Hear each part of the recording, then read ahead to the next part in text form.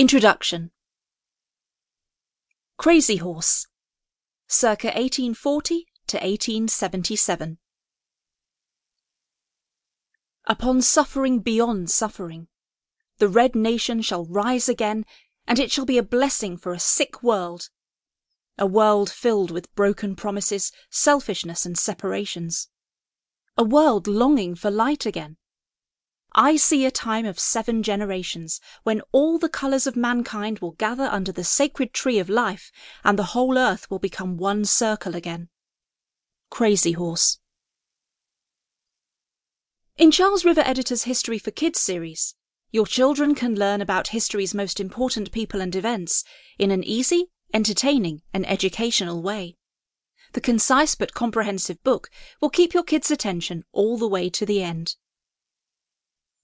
As he lay dying, Tashunke Whitco, whose name is literally translated as "his horse is spirited" or "his horse is crazy," refused to be placed on an army cot, and he insisted upon being placed on the floor.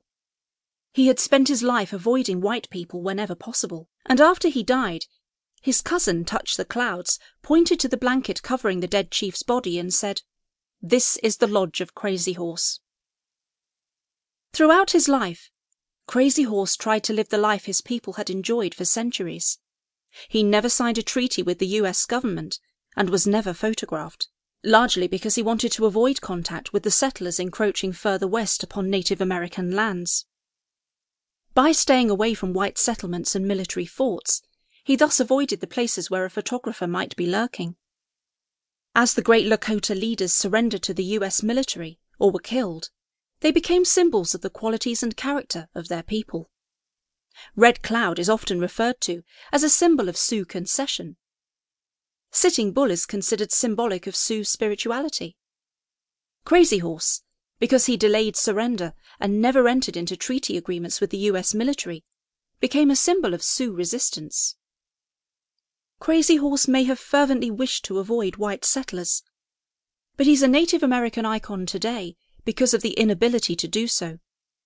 Like Geronimo in the Southwest and Sitting Bull on the plains, Crazy Horse was a chief who fought in several skirmishes against settlers and US forces during the 1860s, and he became one of the most famous Native Americans in American history because of one fateful confrontation with whites, the legendary Battle of the Little Bighorn, during which an estimated 2,000 Lakota and Cheyenne warriors routed and then annihilated the 7th US Cavalry, led by George Custer.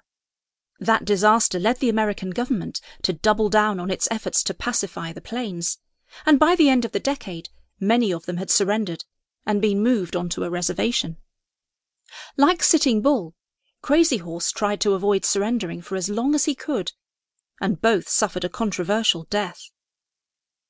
History for Kids, The Life of Crazy Horse, chronicles the amazing life of the Lakota leader who defiantly fought to save his people's homeland, but it also humanizes the man who became one of the most famous Native Americans in American history. Your kids will learn about Crazy Horse like never before.